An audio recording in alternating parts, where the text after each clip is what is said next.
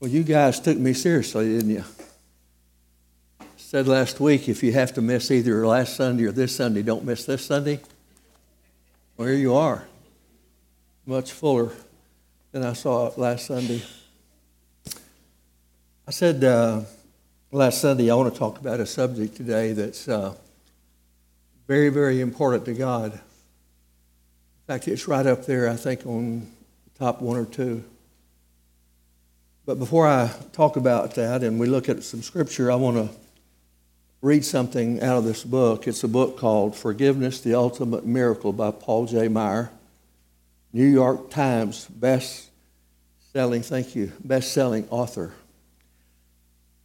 If I pause some during it, it's because I'm going to stop and try to paraphrase some just for time's sake that we don't have to. It's not that long. It won't take long to read it at all. But if I pause, I'm trying to paraphrase a little bit. My wife and two children were driving back from a movie around 6:30 on a September evening. They were about a few miles from home when a drunk driver pulled right in front of them. It was a head-on collision. The two vehicles smashed together and slid off the road. It happened so quickly, my wife didn't see it coming. Bam! She woke up with someone tapping on the window of her car. She looked through the window and said, "Am I dreaming or have I been in a car wreck?" He said, "You have been in a car wreck." She was bleeding internally as well as from a gash on her head. Our 6-year-old daughter was wedged against the windshield and obviously with a broken arm. Our 9-year-old son, was thrown forward and knocked unconscious. I was home mowing the lawn. I didn't hear the phone ring. When I finally went inside, someone called me and said, "Your family's been in a serious accident. You need to get to the hospital as quick as you can." I felt instantly, he said, that it was serious. I quoted the 23rd Psalm all the way to the hospital. When I walked into the emergency room, the doctor gave me the horrible news. "I don't think your daughter's going to make it.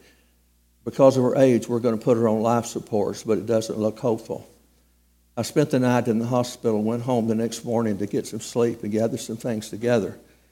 My brother from Washington, D.C., who worked in the Pentagon, flew that day to be with me, and we drove back to the hospital. Again, by this time, my wife was she was out of intensive care.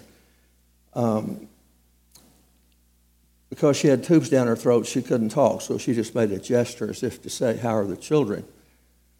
I told her they were okay, but at the same time I knew that my 6-year-old daughter, was cold to the touch. When they unplugged the life support system, 48 hours later, she died. Our son was unconscious, suffered a severe concussion, and was unconscious for over a week, paralyzed on the left side of his body for over 6 weeks. As I sat in the waiting room that following morning, my brother walked in the door. He said, "There's a man here that needs to say something to you." The man was the drunk driver. He fumbled and stumbled with his words, trying to say he was sorry, knowing full well there was nothing he could do to right the situation. The more he talked, the more I realized this young man is really messed up. I learned that he had lost his driver's license because of a previous DWI. I looked him in the eye and said, "If you're here to ask my forgiveness, I give it to you. I forgive you for what you've done to my family. But I have to ask you a question. Are you happy with your life?" At that moment, he burst into tears and said, "No, I'm miserable. I wish my life could change." Right there in the waiting room, I found myself praying, kneeling on the floor and praying with the man who had killed my daughter. He asked God to forgive him for that. He prayed that God would come into his life and change his life. I marveled at the divine opportunity. I had never seen that. I never saw that man again until after the sentencing.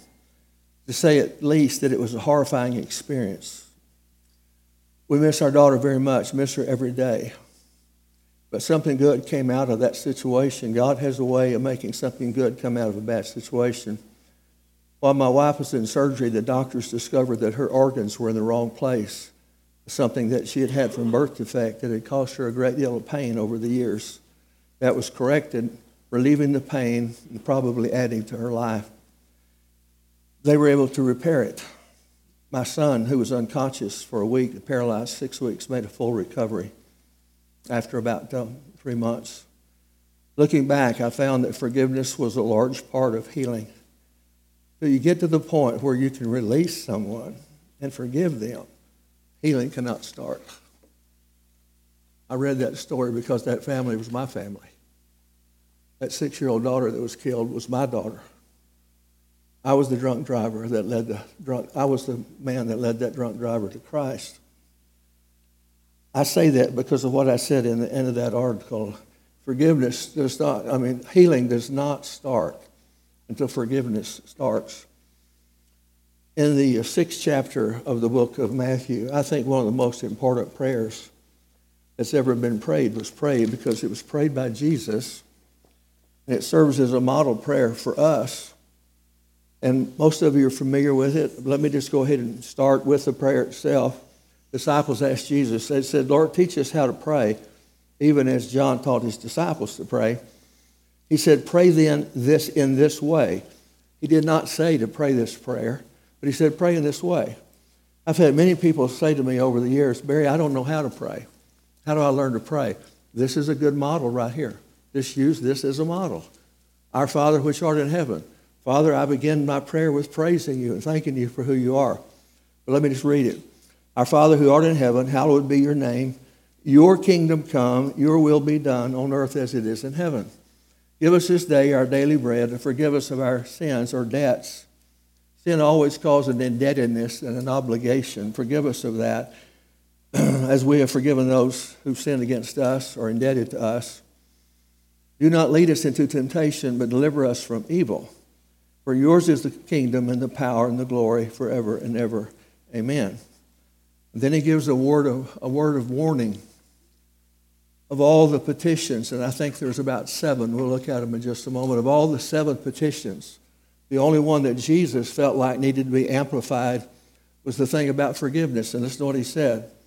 For if you forgive others for your transgressions, your heavenly Father will also forgive you. But if you do not forgive others, then your heavenly Father will not forgive you of your transgressions.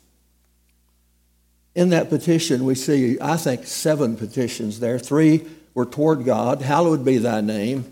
Your kingdom come. Your will be done. Some see 3 more, but I see 4 more, and I'll show you what they are. They're give me, forgive me, lead me, and deliver me. Those are the other 4. Paul spoke of forgiveness, and so did many other people in the Bible. But the only thing that Jesus really felt like needed to be amplified was forgiveness of all the things that he taught people to pray about. And I think there's a couple of reasons for that. One is because it was absolutely foreign to their ears.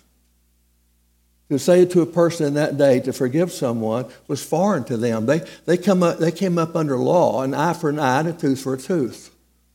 If you hurt someone, you're going to hurt them back. So he knew that would be foreign to them. Secondly, he also realized that it was a strong warning that if they neglect it, they're not going to get it. And it doesn't take a seminary graduate to understand what that says. You don't need someone to interpret that for you. Jesus said, if you don't forgive, he is not going to forgive you. Can't be any clearer. Some people that don't forgive, I think don't forgive because they really don't understand the meaning of forgiveness. Different denominations and different cultures that put different emphasis. For example, Muhammad Gandhi, this is what they say, this is what it said. A weak person can never forgive. It is a tribute to a strong person. In other words, he says, if you're a weak person, you won't be able to give. Only strong people can forgive. I couldn't disagree more. It's a weak person that forgives, but leaning upon the promises and the strength of God to do it. So, for example, if we don't understand or define the word forgiveness, we won't do it because you can't do it if you don't know what it is. Let me give you a couple of examples of that. Excuse me. For some people, the word forgiveness means pardon. And since they have no intentions of pardoning the person, there can be no forgiveness. For others, it's forgetting. We've heard the saying, we're to forgive and forget. And since they have no intentions of ever forgetting what happened and with anger, they're not going to forgiveness is not going to take place. So it's very important that we define the word forgiveness, because if we don't know what it is, we won't know whether or not we give it or not. I have several dictionaries, but one is called a student dictionary. And I took that student dictionary last night and I was looking through it, and I looked up the definition of forgiveness according to this student dictionary. This is what it said. It says it's getting rid of a grudge. It is getting over being angry or accepting an apology. I think forgiveness is part of that, but I don't think that's the best definition. The best definition I've ever read or seen about forgiveness is this. It's releasing a person from an offense or persons who have hurt you or someone that you love as far as humanly possible. In other words, it's releasing a person from an offense that was done against you or maybe somebody you love as far as humanly possible. You say, well, Barry, what if they don't repent? What if they don't ask forgiveness? You're releasing a person from an offense as far as humanly possible. You say, well, what if they don't say they're sorry? Did the people who crucified Jesus say they were sorry? Did that angry mob under him, yelling at him, pulling out his beard and spitting on him and cursing him, did any of them say, I'm sorry? No. Did he forgive them? Yes. He is to be our example. So, when we forgive somebody, we're releasing them from an offense as far as humanly possible. Now, let's see how that plays out in life. Forgiveness begins by acknowledging a hurt. Otherwise, it's denial. You have to say to yourself or agree that you have been hurt in some way. So you can't forgive if you really don't acknowledge the fact that someone has hurt you. Only then can you forgive, when you acknowledge. There's something I've heard all my life, you probably have too. Sticks and stones may break my bones, but words will never hurt me. That's the most ridiculous thing I've ever heard in my life. There's no truth to that. Yes, sticks and stones can hurt us. But I'll tell you what, words can hurt us also.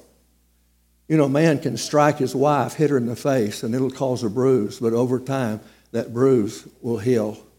But he can say things to his wife that will cause an emotional bruise that may not ever completely heal. So words hurt us deeply. So forgiveness then is acknowledging the hurt. Secondly, forgiveness is showing mercy. Forgiveness is showing mercy. The last thing they expect, but the first thing that they need is mercy. You say, well, Barry, they don't deserve mercy. That's why we call it grace. You say, well, they don't deserve to be forgiven. That's why we call it mercy. And that's why we call it grace. Mercy is the fruit of forgiveness.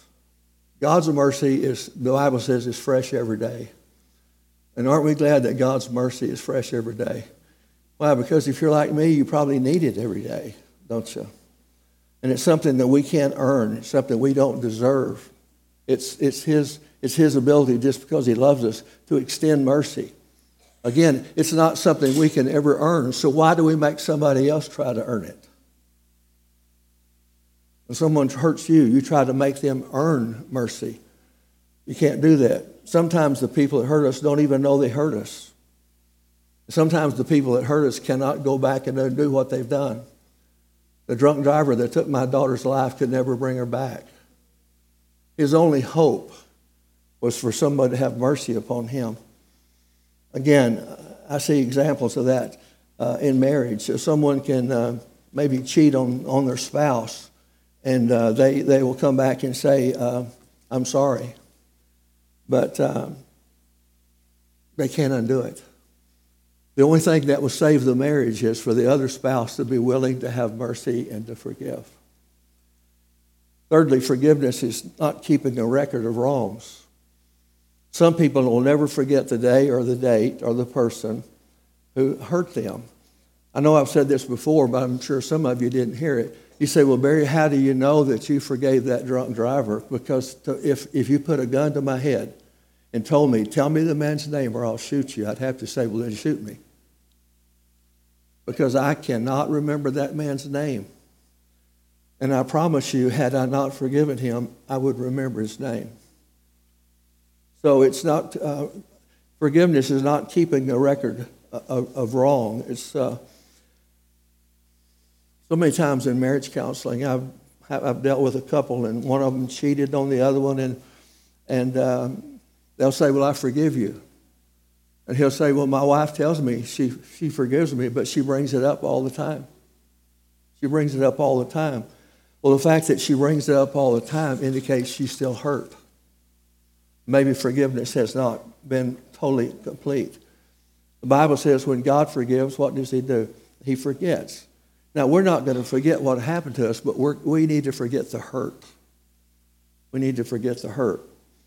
The Bible says God cast it into the sea of forgetfulness. He doesn't keep a record. He doesn't bring it up again. So I would say to you, if you're in a marriage situation, one of you have cheated on the other, and you have said, I forgive you, then forgive them and don't bring it up. Because every time you bring it up, you're wanting to punish that person again. And there's nothing they can do. They can't undo the wrong that they've done. They're at your mercy, and they're asking you for forgiveness. Forgiveness is living free from bitterness. To forgive is to release a person is to release a person and get away from the bitterness. Again, unforgiveness causes a root of bitterness. The book of Hebrews talks about that root of bitterness. I've discovered in working in my yard that if you want to destroy a plant, you don't just weed eat it. It'll come right back. You have to destroy the root. And the root of bitterness is that unforgiveness that's still there, that still lingers, and we have to deal with that. I remember years ago when I was pastoring in Oklahoma, there was a man in the church. He was a good man, a sweet guy, fun to be around unless you brought up deacon. If you brought up the word deacon, I mean, he just turned red in the face, and he got angry. And I found out this was the reason he got angry for that, because years and years earlier, he married a woman who had been divorced. And why she was divorced, I don't know. Did her husband abandon her? Did he cheat on her? Did he commit adultery? I don't know. I just know that he married a woman who had been divorced. And every time his name came up as a deacon, guess what? They rejected him. Why? Because he married a woman who had been divorced. In my opinion, that's an awful bad interpretation of husband of one wife. But I know of a lot of people. I know of a couple that I know them very well. They went to 4 Baptist preachers before they could find somebody that would marry them because she had been divorced. Listen, in the eyes of God, divorce is not an unpardonable sin, and churches need to quit making it that. We can be forgiven. God is a God of mercy, and he's a God of grace. In many situations, those people had absolutely no part in that divorce. They didn't want the divorce. The divorce was forced on them. Now they have to wear that like it's some kind of so bitterness. We need to just get ourselves free from bitterness. Bitterness is like burning down your house to destroy a rat. Well, you're the one that's going to suffer from that. Now, let me say this. If we hold that bitterness, it's not affecting them, it's affecting you. They're going on with their life. They're laughing, having fun, and having a great time. But you're harboring that bitterness. It's like a noose around your neck. He's strangling you. So, again, Jesus is saying to us, if you don't forgive someone, God's not going to forgive you, and they're going to control you for the rest of your life, and that's not good. Number 5, forgiveness is taking responsibility for our actions. You say, our actions? We don't have any actions. They did it to us. Yes, but you have a reaction to that. What are you going to do when the person hurts you?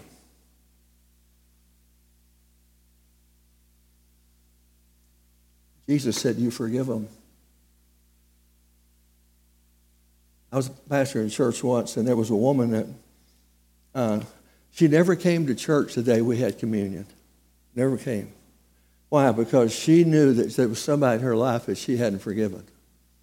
So she thought, well, if I can't come and take communion until I forgive that person, and I haven't forgiven that person. Listen, that's just a little part of it. God's not going to forgive you. And the Bible says if you regard iniquity in your heart, he doesn't hear our prayers. So you see, that woman's locked in bondage. God's not going to respond to her. God's not going to forgive her. God's not going to forgive her. He'll forgive her, but God says if you regard iniquity in your heart, he doesn't hear our prayers. And we need our prayers heard, don't we? So she's in bondage. I feel sorry for her. Couldn't talk her out of it. She'd never tell me what the person did to her. Only tell me that she was not ever going to forgive that person. Number 6, forgiveness is an attitude as well as an action. Actions follow attitudes. Our choices control our thinking. When my daughter was killed, it was the most devastating thing that's ever happened to me, probably will ever happen to me in my life. I used to go in there at night in her room, and I'd reach in her closet, and I'd just pull out a handful of her dresses, and I'd lay on her bed and cry myself to sleep. The next morning, I'd wake up, and here were those dresses. I was still holding them. I said, Lord, you've got to help me. This grief is almost overbearing. Here's what the Lord spoke in my spirit one day. He said, thank me for her life. Thank me for her life. And suddenly I quit focusing on my loss, and I said, God, thank you for the 7 years that I had her, that I didn't deserve. Thank you for the joy and happiness that little girl brought into my life for 7 years. I didn't deserve any of it. Then I thanked him that one day I will see her again. Because the Bible says when Jesus comes back, he's going to bring her back with him. The dead in Christ is going to be raised first. And so for 1,000 years on this earth, I'm going to get to enjoy her again.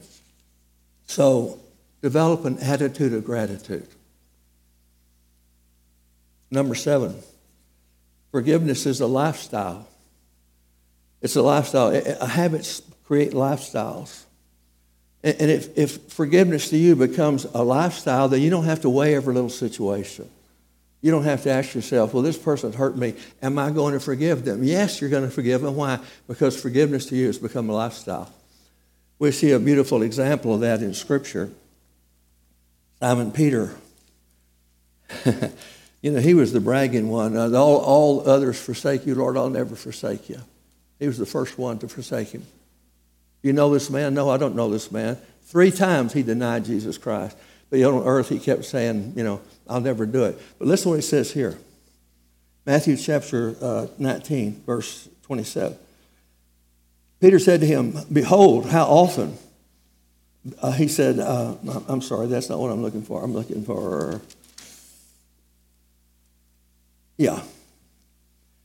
I'm looking for the 18th chapter, the 21st verse.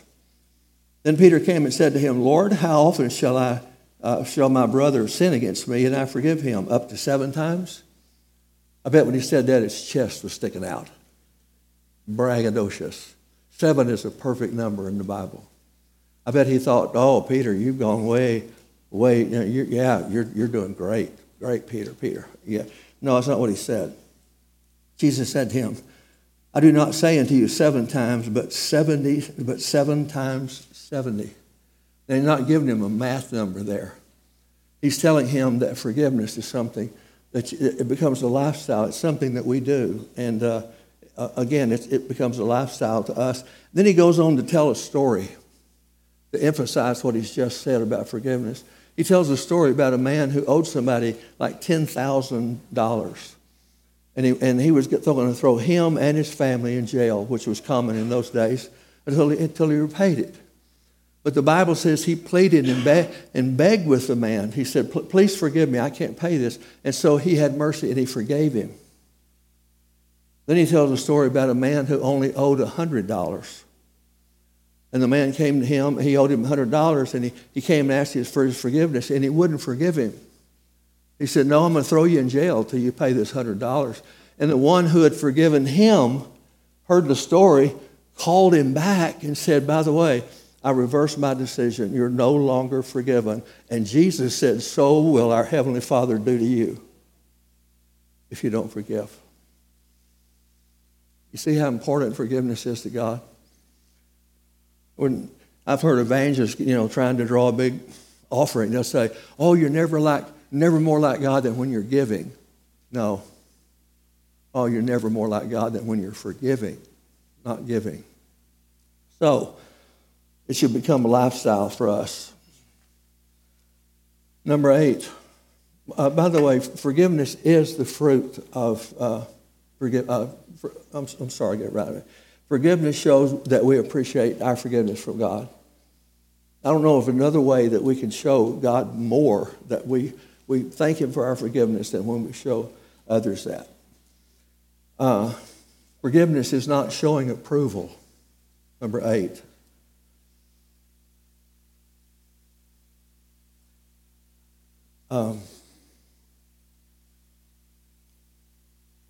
If we show our approval and say, oh, it's no big deal, then they're likely to do it to us again. So it's not the fact that we're saying, I don't, I disapprove. We're saying, yeah, I disapprove of what you did, but at the same time, I forgive you. For approval is acceptance, and forgiveness is not that. So we're not saying, I approve of what you did. Number 9, forgiveness is not forgetting. Forgiveness is not forgetting. I've heard that said all my life. Well, if you don't forget, you don't forgive. The Hebrew word for that too is called baloney. I'll never forget my daughter. I'll never forget that she was killed on September the 1st, 1991. But I don't harbor resentment in my heart. When I think about her, forgetting something is a mental thing. It's a psychological thing. But forgiving is a spiritual thing you do with your heart. But to say to someone, if you haven't forgotten, you haven't forgiven, is not true. Now, if you're still remembering that with bitterness and with anger, that might be true. But don't say, well, I can't forget what happened to me, because that is, you're not going to forget it. But you can still forgive it. I forget the hurt, but not the event. Again, trying to forget sometimes it's an act of denial. Sometimes it's even suppressing it. I remember years ago, I had a couple in my church, a very dear friend of mine. His son came back from Vietnam. And a lot of people that come back from Vietnam had a real struggle readjusting, and he couldn't do it. He finally took his own life. And he was probably 30 years old. But 6 months before that, a very close friend of theirs had a son that was killed in a car wreck. And it was amazing how that woman handled that grief when her son was killed. But then 6 months later, when her friend's son committed suicide, she fell apart. I mean, had to be institutionalized. Well, what happened to her? See, when her son was killed, she felt like she needed to be strong for people, strong for her husband, strong for her other children. But when her friend's son died, she didn't have to be strong for anybody. And all at once, all that emotion that had been built up in her just released, and it was overwhelming. So we don't suppress it. Number 10, from a human side, it is not an obligation, but an opportunity to do the right thing. I did not forgive that drunk driver because I felt like I was obligated to do that. I did it because it was the right thing. Forgiveness is a choice, not an obligation. And so, If we say, well, I'm going to forgive you only because I have to give you, it's an obligation, I have to do it, that's really not from the heart. So we forgive because it's the right thing to do. It's what Jesus would do. And then number 11, it's not letting a person off the hook. You think, well, if I forgive that person, I'm letting them off the hook. Look at the bad thing they did, and for me to forgive them, it's to let them off the hook. No, I didn't let the drunk driver off the hook. I didn't go to the police and say, oh, by the way, I forgive him. I want you all to forgive him. I fully expected him to go to jail. I fully expected him to go to jail. All I did was turn him over to God. And the Bible says, God says, vengeance is mine, saith the Lord. I will repay. And he judges fairly. So when you don't get the idea that if I forgive this person, I'm letting them off the hook. God's not going to let them off the hook. God will deal with them, but let God do it. Well, let's do one more. Forgiveness is not restoration. I think I've touched on this before, maybe another message, but forgiveness is not restoration. You may have an employee that worked for you that stole from you, and you fire him, and you're not under any obligation to rehire him just because you forgive him. I have fired staff members before, blessed them, but I wouldn't rehire them. They've broken my trust, and restoration is a process, not an event. And that's what happens again in marriages. Sometimes I've had more men come to me and say, well, listen, I made a mistake. I shouldn't have done that. I've asked my wife to forgive me. Why can't she just forgive me and us move on? Because you're confusing forgiveness with restoration. Restoration is a process. I knew a man one time that he left his wife and married another woman. He realized he'd made a great mistake. He divorced that woman. He married after her.